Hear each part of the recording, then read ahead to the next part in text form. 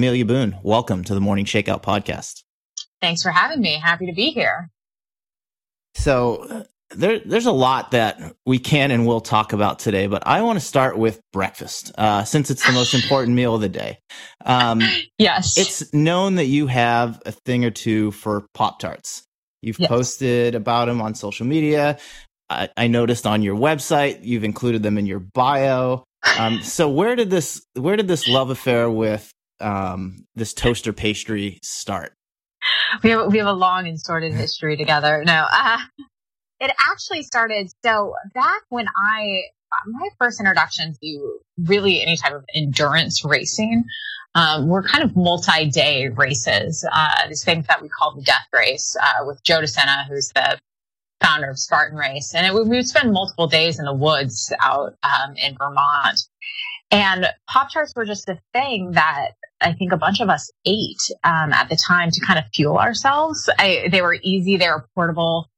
And so I carried that over when I was running the Spartan Race World Championships in 2013. We were like 75% in the race, and I was crushing the other women. I think I was about 45 minutes ahead. And at one point I was going over this obstacle and the race director goes, "Amelia, what'd you have for breakfast this morning?"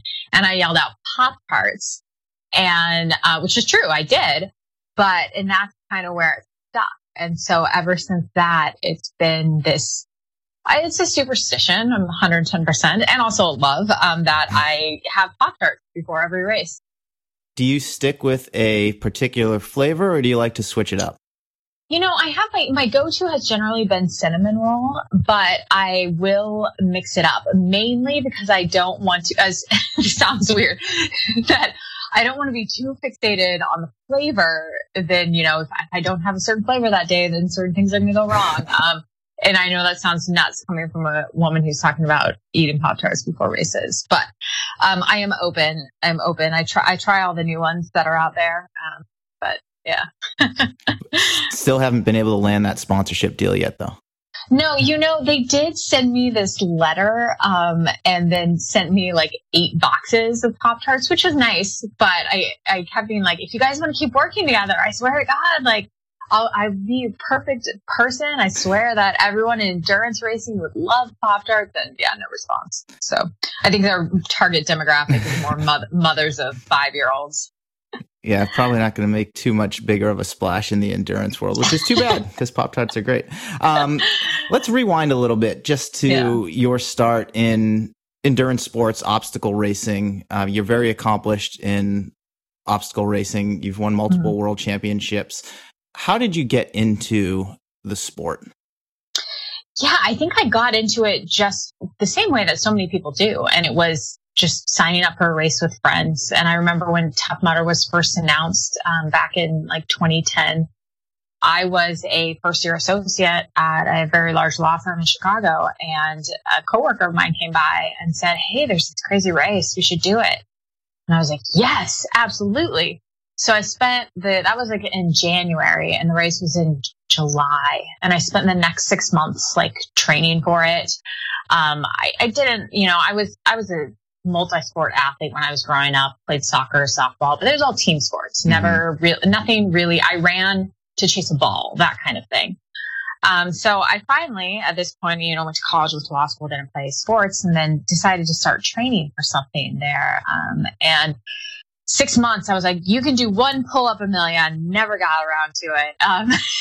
And ran that first race, failed miserably on everything, and then was like, "But I love it. I absolutely loved it." So I signed up for the next one, and then then the next one happened to be this 24-hour World's Toughest Mudder. And no idea, no reason would think that I could actually do that. I didn't even like staying awake for 24 hours, let alone running for 24 hours. But something possessed me at the time to do it, and I did, and it just snowballed from there. And is that when the competitive spark kind of lit, or were you into racing just from that first event that you had done prior to the 24-hour? Yeah, I think I tried to keep this competitive spark at bay actually for as long as possible. I think that was one of the reasons when I initially signed up for Tough Mudder, I liked the fact that you weren't timed. There were no timing chips, and it wasn't a race. It was the challenge, as they called it. I actually shied away from Spartan Race at first because their motto was you are time ranked and judged and that kind of thing. And I shied away from running road races for the same reason, because I knew that there could be an ugly streak in me if I let the competitiveness come out.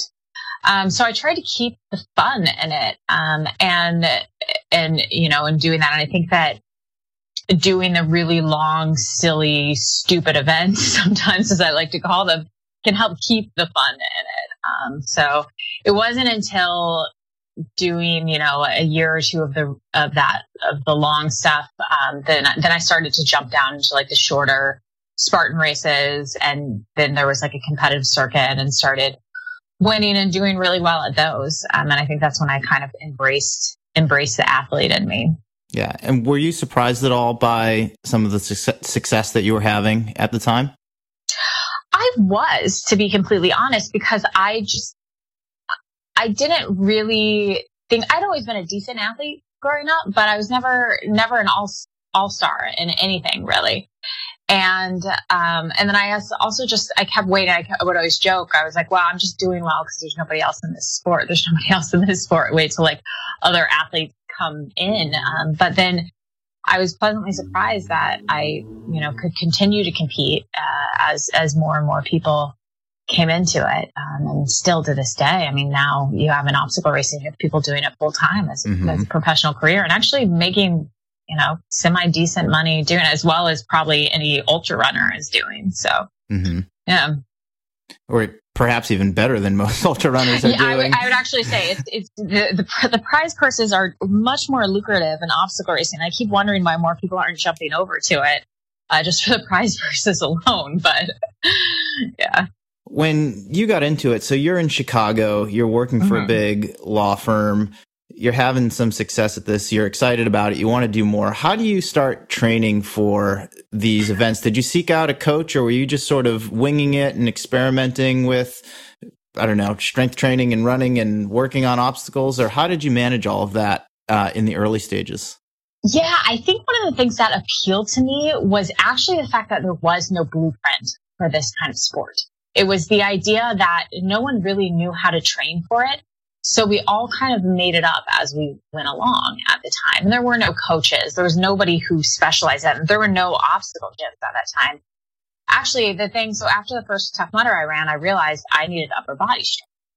And so I marched that the next day into the local CrossFit gym and plunked down my $200+ a month and sucked it up. And actually, that was when within a few months of starting CrossFit, the strength gains were just incredible. And so the vast majority of my training for the time that I was there in Chicago was CrossFit. And I didn't run very much. People joke with me because I famously always said, I'm not a runner. And it's true. I ran maybe like 20 miles a week. Also, it was living in Chicago was not the most appealing running city to me. I know there's the great lakefront there, but after one or two runs on it, I just got bored. And so it was primarily kind of like the high intensity interval and CrossFit work, which then, carried over, to obstacle racing. But it's incredible now because you can see there are obstacle gyms all over the place, people that coach obstacle racing and just that kind of growth and a lot of blueprints, but it's still not this set in stone. Right. Like when you have a triathlon, like this is what you do and these are your bricks and blah blah blah. People come at it from all different backgrounds. Yeah, the sport still seems to be in its nascent stages at this point. Yeah. So looking back at all of that, what do you think it was about your background, athletically or otherwise, that allowed you to have success at these types of events? Yeah, I had always known, and the thing that I did really well as a kid, what enabled my success all over kind of success in sports as a kid, was the fact that I could keep going when nobody else could. So I was well known that if we had a soccer tournament, we had 4 games that day, that by the end of that fourth game, I would still be fresh as a daisy, and all the other kids would kind of be like dying on the side. And I was a pitcher in softball, and I forget the time when I had to pitch 5 softball games in one day because our other pitcher got injured. And I just had, and then we don't really know where it came from, but just kind of an engine. And so I think if I look back on that now, that's probably the one thing that's kind of led to success in the longer endurance sports. It's never quick, never fast, nothing like that. But it was just that kind of I'm not going to quit mentality. Okay. Let's hit pause on that for a second. We'll come back to kind of obstacle course racing and the progression of your career and whatnot. But for someone who is not a runner, you dabble in ultra running. Yeah. And as of this conversation, you've got your first ultra race in 2 years or so. Coming up here very soon in early February. When did you start taking an interest in trail and ultra running, or was it separate from obstacle course racing, or did it sort of happen concurrently?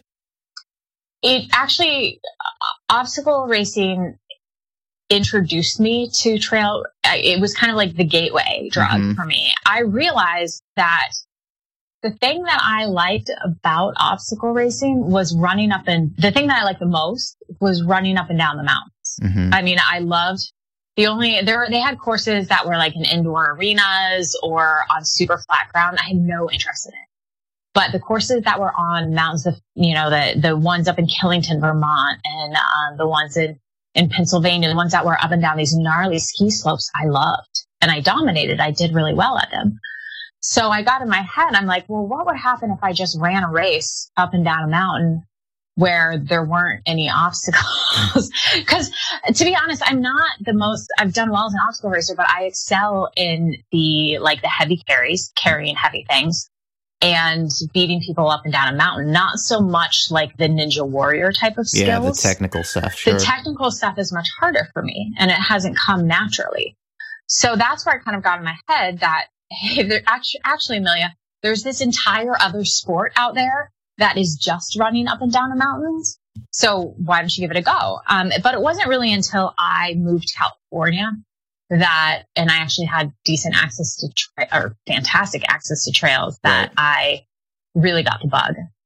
And I absolutely, and I've loved it.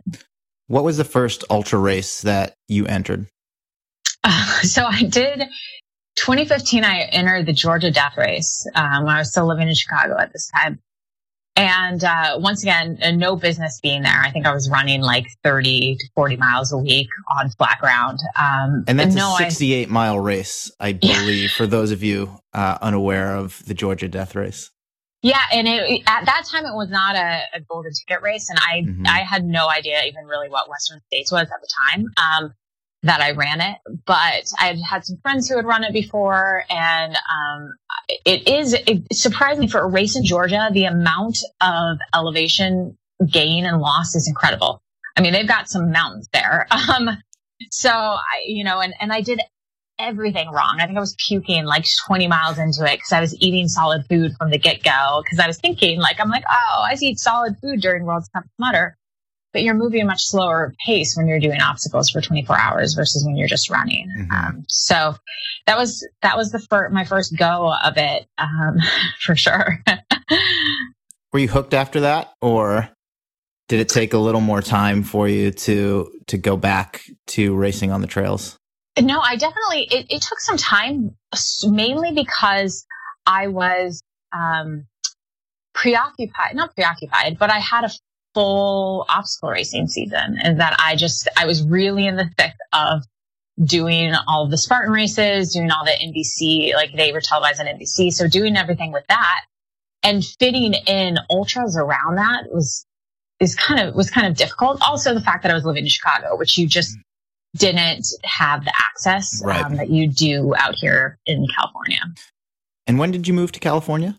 I moved to California in October 2015. Okay. So a little over 2 years ago. And not even 6 months after that, you ran Sean O'Brien 100K. which you're returning to here in a couple weeks, and you were second, yes, and qualified for Western States. Talk to me a little bit about that race, and looking back, do you consider that sort of a breakthrough for you in terms of your trail and ultra running? Yeah, I remember, I can't even remember what possessed me to sign up for it. I think I just moved to California, and in my mind, I was thinking that in the off season, it would be great to get in the obstacle racing off season. I could do some ultra running, because like, who needs an off season? Let's just jump in straight into something else. And so when I decided, I kind of landed on Sean O'Brien, and then I read about what a golden ticket race was, and about Western States, and I kind of heard of Western States, kind of knew about it, but I was still very, very new to it. And I go, well, that'd be cool. And, why just not give it a go? And it was a fantastic experience. And luckily, when I moved out of the Bay Area, Devin Yanko welcomed me in, and, with open arms, kind of ran with her a bunch. And I was like, oh my God, she's so fast and she's so good, and I have no idea what I'm doing. She was a great resource. And so running down at Sean O'Brien with her there that year was just amazing. And yeah, I mean, once again, I fell apart during that race at certain points too. But I think we always do when races get long. So, nothing but fun memories. Obstacle course racing and ultra running, we've touched on this a little bit, but how do they complement each other, if at all? And what are the biggest differences that you've noticed in terms of just the culture, the vibe, and the preparation for both of those sports? There are the funniest thing for me is the first time I ever ran an ultra, I was like, what do I do with my hands? Because it was like, 50 plus miles of not climbing or crawling or hanging from things. And so I always joked about that. They're very, in all honesty, I used to think there was a lot of crossover, and there's not much aside from just needing to be like lower body strength, strong legs, endurance, resilience. A lot of the trail running, technical trail running aspects are crossover very well. What people don't realize about obstacle course racing is that on some of these mountains, we're not on trails. You're bushwhacking. And so having the ability to run technically and to technically descend is actually huge, because they're like cutting these trails a few days before the races. And so that's it. That's a big thing. And that I didn't really realize until I came over into the trail world that obstacle racing had given me. I think definitely the huge difference is that most runners have no need for upper body strength. Though I think that I still firmly believe that, there should be some push-ups and pull-ups involved in all of their training regardless. But it's definitely, obstacle racing is definitely more, power, I think, and power and quickness. Now, a lot of these races are getting shorter and shorter, and you are redlining for that entire race. Whereas you don't do that in ultras. And that's probably, for me, as a person who hates redlining, that's why I tend to find my comfort in really long races, because I can kind of stay at that sub-maximal pace and work through that. Yeah. So from the sounds of our conversation so far, it seems like all of this has gone swimmingly. You get into obstacle course racing, you have some instant success, you get to the top of the sport, win some world championships. Oh, I'll dabble in ultra running, qualify for Western States. But, it wasn't exactly that rosy. I mean, after 2015, after Sean O'Brien in 2016, you dealt with some injuries, some pretty major injuries. Let's talk about those a little bit, and maybe how those may have developed and what you learned from them. Yeah. So, Sean O'Brien, I all of a sudden see myself being like, oh crap, I'm going to run Western States. I have no idea how to prepare for a 100-miler. And I never really kept a training log. I didn't have any type of structured, any type of regimen. Like, I didn't track my weekly mileage, things like that. I had always said like, hey, I'm probably running X miles a week or something, but I never did that. And so what ended up happening was I started to bump up my mileage a lot. And then I started to, what I also didn't realize is I was also descending a lot.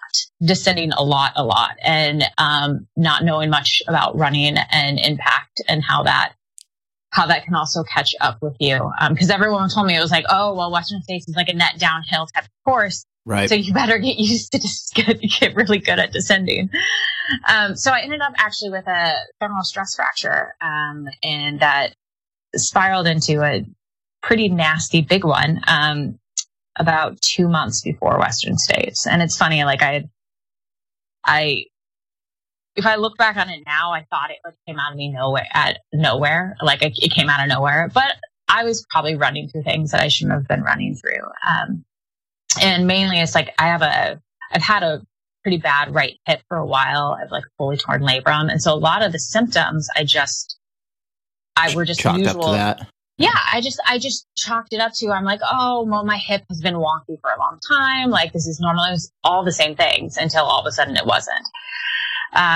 So yeah, and so femoral stress fracture. And, then I sitting there on the sidelines was vowing that, I'm going to get back as quickly as possible. And I'm going to, come back and show everyone who's boss. And trying to come back too quick from that, ended up with 3 weeks after coming off crutches from the femoral stress fracture, ended up with a sacral stress fracture.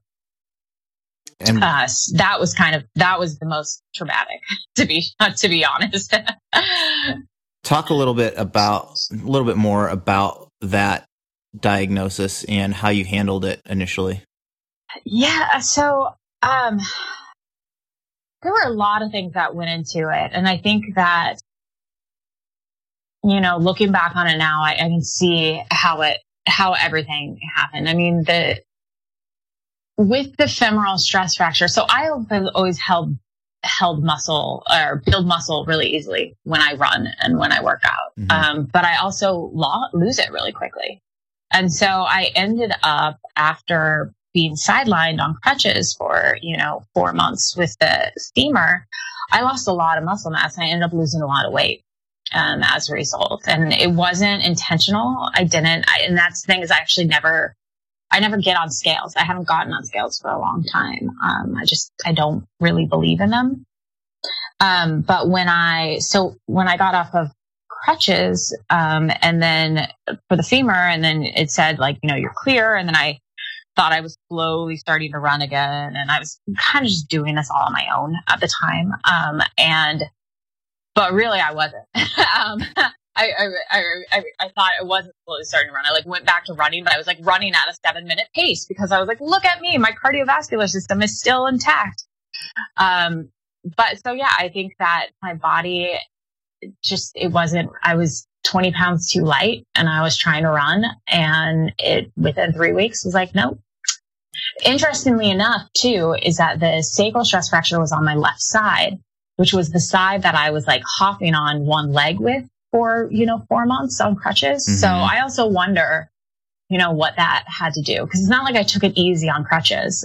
So that's sort of my number one thing. As I tell people, if you're on crutches, for the love of God, please don't go for Strava course records on crutches, because it's not good. Coming off the femoral stress fracture, and accepting that diagnosis, you're not going to run Western States. What did you do in the interim? Were you cross training like crazy? Were you doing rehab stuff with a PT? What was your treatment from that injury like? Yeah, I tried everything I could in my power to maintain fitness. I was frenetic at that point. And because I thought in the back of my mind, I had this entire thing mapped out. I was like, okay, well, I'm going to miss Western States, and that's sad. But if I can just get back for Spartan Race World Championships, I can just salvage the last of the season. I can come back for World's Toughest Mudder to just stay in shape. Because I'd had one stress fracture before a long time, 2010 when I first started running. It was a tibial stress fracture. Mm-hmm. And, I took 6 weeks off. It was in a boot and came back, no issues, and so and just biked and swam, and I thought it would be fine. So I did the exact same thing. I I rode I rode an assault bike with one leg. I aqua jogged. I swam. I did everything. The skier became my best friend. Everyone gave me kudos for being so dedicated and staying in shape while I was injured. But what I didn't realize is that it also, started creating imbalances, and it also, delayed healing as well.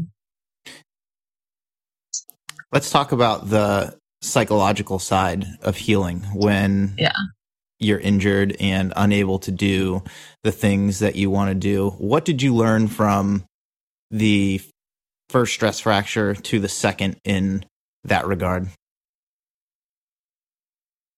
Yeah, the process of acceptance was really hard, and the process of kind of that feeling of losing your identity. And I think that anybody who's been sidelined from anything for a long time, you start to really feel that. And I remember just being really angry at first. Like I couldn't, when I saw people running down the road, like I wanted to throw things at them because I was so jealous. I was like, if I can't run, no one can run.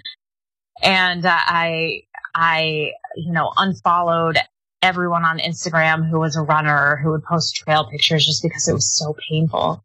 But I think I slowly started to realize at some point, and I don't know if it was like during the first one or the second one, that actually hiding from it didn't make anything better. That actually being out there and engaging and still doing what I could as an athlete, as a member of a community, is actually way, way more rewarding. And I think that was a very important lesson for me to realize. And that was actually really solidified when I went up to Western States to cheer on Devin that year. And I thought it was going to be awful and hard that I was not there running, but instead it was just such a celebration of community, and I loved it. So let's fast forward a little bit to last year, 2017. You start coming back from second stress fracture, getting back into training. What were some of the biggest changes that you made at that time, the second time around, versus when you came off the femoral stress fracture months prior? So first of all, I went back to my coach, David Roche, who he had started coaching me like 2 weeks prior to my femoral stress fracture. So I know he felt awful, but I was like, dude, you had nothing to do with the femur. That thing was broken long before. I was like, not related at all. But it was really important. And when we did a return to running program, I was like, oh, yeah, I was doing it totally wrong. Because and I'm actually still to this day, I'm going to put them up in the next week, was all my return to running logs of like just what it looked like and how slow I had to go after, close to a year off of running. And it was very humbling because basically he was like, we're going to have to treat you as an entirely new runner, like that you've never done this before. So just trusting in that. And then also, so there was that, there was, putting weight back on, and getting my like hormone levels back to normal, things along those lines. And then also really focusing on strength again. Cause I think that when I really got the ultra bug and really just, I loved running. I just loved it. And all I wanted to do was run.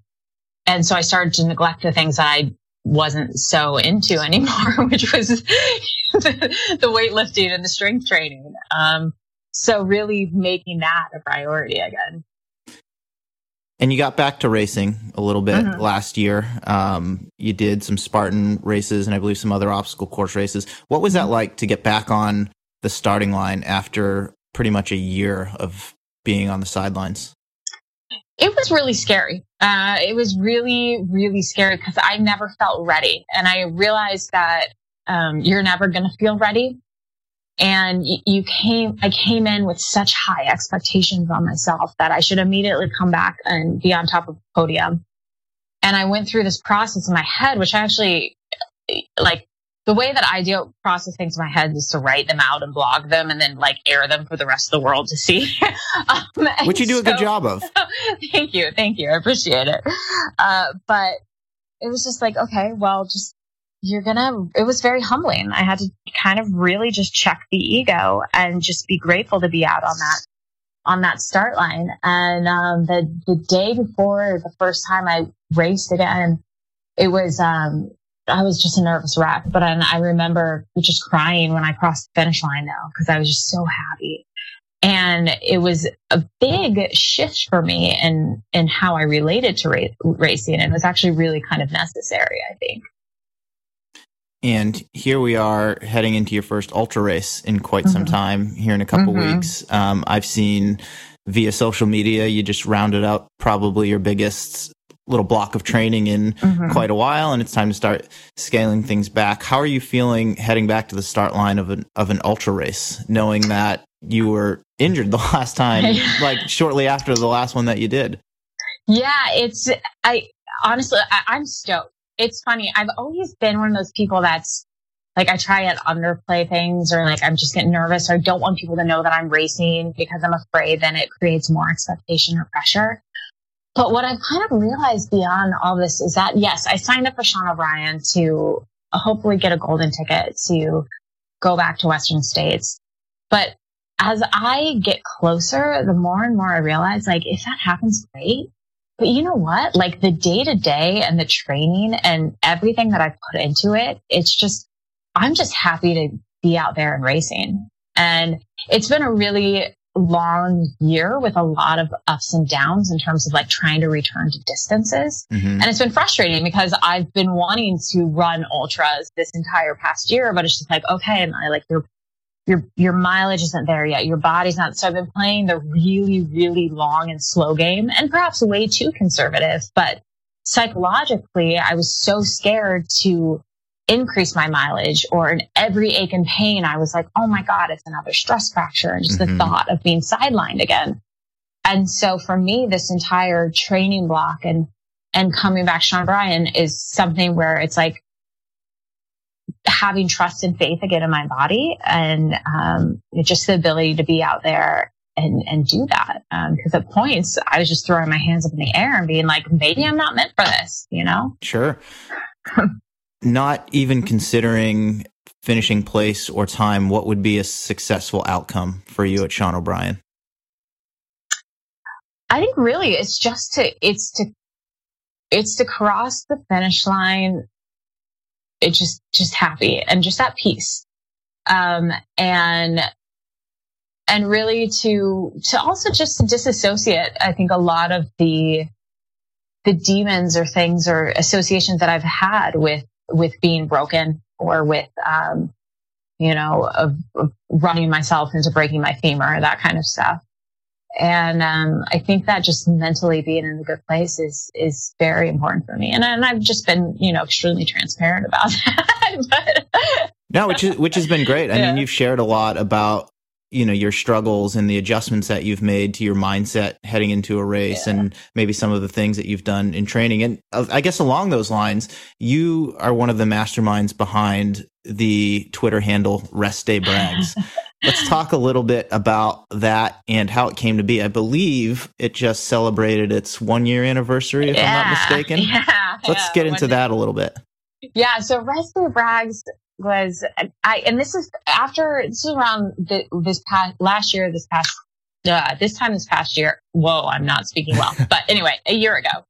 And I was just about to get ready to start running again. So, and I just sent out this tweet about that, everyone celebrates their long epic runs. Nobody celebrates their epic rest days. And it's so hard, especially when you're an injured athlete, to be sidelined and to not be able to be out there with everyone else. And I think that's initially like what I was trying to do, was find some type of community and solace in the fact that, rest is necessary sometimes, and to really remove the stigma around it. And I love, Jonathan Levitt, Carolyn Burkle. Jonathan does the heavy lifting with all of the Instagram and Twitter, so I give him the credit for it. But really great to see people, more and more people, yourself included, like really emphasize the importance of rest. And I know that that's one of the huge things that led me down a cycle of injury. It was just not not believing that I was one of those people. I was like, oh, I don't do rest days. I do active recovery days, you know, like it's just, you just didn't want to be, everyone was like in this beast mode type of mindset. And I just wanted to kind of like bring it to light, like, hey, it's totally okay to rest, and it's more than okay to rest. It's necessary. Do you think some of that beast mode mentality is driven or fueled by our social media culture? And Absolutely. this, I don't know, this need to let people know that you just crushed a workout or slammed a long run? Yeah, I mean, absolutely. And look, I'm guilty of it as well. And the other day when I posted about, like, I just wrapped up 90 miles, I was like, Amelia, do you really need to post like the number of miles? Because I know, like, for me, it's a comparison game. A lot of people, 90 miles is nothing, but to a lot of people, 90 miles is a lot. But I think that, it's like, okay, well, sometimes I'm just proud. I'm just proud. And I just want to, say that. But for the most part, I tried to consciously try and not do the numbers things, because I know how easy it is for people to compare. And, it's one of the reasons why I'm not on Strava and doing that, because like, I personally don't care that people could follow me all I want. Like, I'm open book. You can know what I'm doing. It's just, I know for myself, like, if I was to go down a rabbit hole of following other people and then seeing what they're doing. And so I think that's very natural that social media presents this, well, I guess Strava keeps people a bit more honest, but definitely social media, like, can go the other way too. It is. Yeah. And it's just, it's curated, and people present a not fictitious, but a selectively curated, highlighted, curated portion of their life. And, so I think that it's necessary to kind of step back from that. Definitely. No, that's great insight. Flipping topics a little bit and sort of going back to the time when you were injured and sort of out of competition. I mean, you're a very recognizable figure, certainly in the obstacle course racing world and increasingly in the ultra running world. What was it like dealing with some of the external pressures from, I don't know, commenters, listeners, social media followers? I mean, you're clearly a very driven person and put a lot of pressure on yourself internally. But there's also that external pressure there. People wondering what's going on with you. When are you coming back? Why aren't you at the top of the podium the first time back on the start line? Talk a little bit about that experience and sort of how you dealt with it, or maybe how you dealt with it has evolved over the years. Yeah, I think for a long time, I actually just kind of wanted to hide my head in the sand and avoid it. And, everyone is, but I also have to, as I've kind of realized as I've grown, is that everybody comes at things through their own lens, and people are actually extremely well-meaning. Even when they say things that can be, that I've taken the wrong way. And everyone comes at things, with their own hangups and their own lenses. And so, and definitely for every person out there that makes an awful comment, there's 100 other people that make an incredibly supportive one. We just tend to fixate on that one nasty one out there. But what I've also realized is that I've been way harder on myself than any external pressure out there. I was worried about sponsors. I was worried about, people being upset, or this entire, I only raced really 4 or 5 times in 2017. And, it didn't have spectacular results by any means of what I was comparatively used to. And like, the world didn't end. People still like me. I think I still like myself. And, so it's really just like kind of getting through that. And then also realizing that, and it sounds so cliche, but you are so much more than just your race results. And I don't, when I think about people that I know in the obstacle racing world and in the ultra world, like, I don't remember where they finished in races, like it doesn't really matter to me. It's more like being involved and engaged in the community. Right. So to anyone listening here who doesn't know a ton about you, they'd assume you're just this badass professional athlete who does these extremely long races and puts a lot of time into training, which you do. But that's not your full-time job. You work full-time still as an attorney for Apple. And we don't have to get into what you do, but I can only assume that it's a very demanding gig. How do you juggle the demands of your professional life with this professional interest, professional athletic interest that you have and put a lot of time into? Yeah, I've always said it's not a perfect fit. And we all have our things. I'm blessed and lucky. And I don't want to be like, I'm blessed and lucky in that I don't have kids or like a husband to take care of. No, no, I'm joking, but we all have our demands. And so I have a full-time career, but I also, only really have myself to worry about. And so everyone else, I look at like mothers and people raising kids and I'm like, man, I have no idea how you do all of that. So for me, I train really early in the mornings because I know that's the time where I can fit it in, where nobody's really looking for me unless I'm dealing with people from Europe or Asia. And I just find that I'm more productive when I have multiple balls in the air. So if I know that, look, like Amelia, you need to turn off your computer by 8 p.m. because you got to be in bed because you are waking up at 4 a.m. the next day, that I will get more done in that time frame. I've really kind of minimized any type of non-essential activities. I don't watch TV. I make sure my commute to work is as short as possible.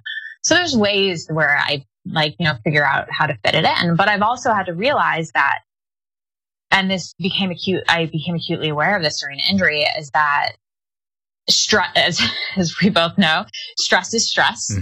And I have to factor in the stress that I have from my, career as an attorney. And I'm not recovering just because I'm sitting at a desk all day long. I used to think that because I was sitting at a desk all day long, I was doing really well with recovery.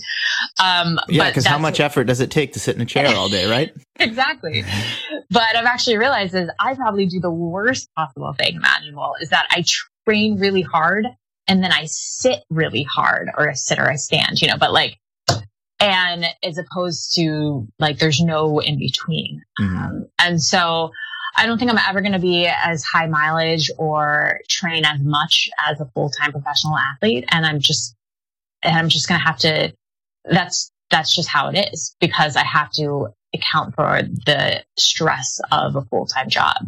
Yeah. And given that and some of the injury issues you've dealt with over the years, when you are sitting at your desk for 8, 10, 12 hours a day, whatever it may be, do you do anything or make any conscious efforts to get up and move around or do some mobility stuff so that you aren't just curled up by the end of the day and then trying to unwind yourself before the next morning? Yeah. So it's funny. My coworkers know that I have, if anybody needs a mobility tool, I have about 20 in my office. Foam rollers, vibrating little things, everything. I've got wobble boards. And so, yes, I drink a lot of water. So I am actually up back and forth to the bathroom I'm up, at least twice an hour. I'm lucky in Apple. We have sit-stand desks. So, I'll change that during the day, though I realize standing in one position for very long is almost as bad as sitting in one position for very long. So I'm trying to move as much as possible. And definitely, I do that. So I incorporate that mobility in the movement. I try to get out during lunch, kind of that lunch time frame, and take a lap around the building, just a walk or go up and down. We're on the 5th floor, so I walk up and down the stairs. That helps as well. Yeah. So you're not totally grounded throughout the course of the day. You have moments where you can get up and move a little bit. Yeah, definitely. Okay. So aside from training and working full time, what do you do with the rest of your time when you're not sleeping, just for non-running, non-professionally related enjoyment? Enjoyment, man. Okay. So I recently have been making concerted effort to read fiction again. Because it used to be something that I used to read every single night before bed.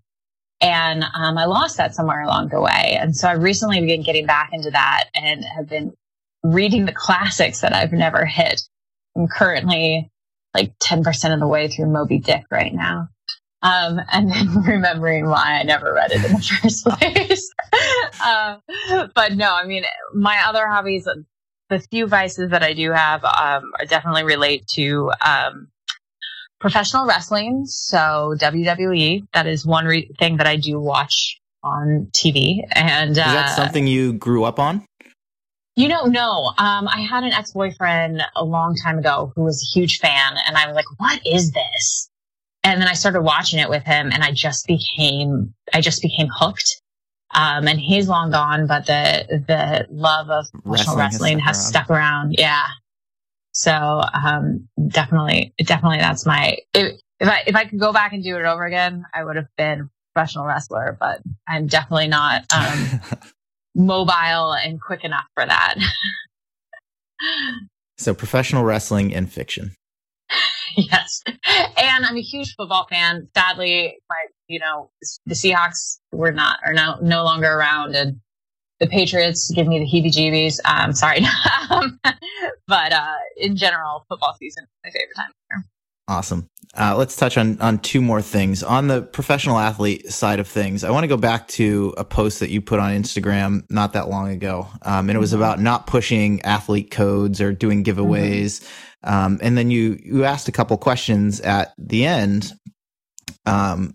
Is being a salesperson just part of the culture, or are we selling ourselves short? And that generated quite a bit of response from your followers on Instagram. I'd like to talk a little bit about the business of being a professional athlete who has sponsors that you represent, and just, how important those sponsors are for allowing you to do the things that you do, but also how challenging it can be as well to juggle all of that.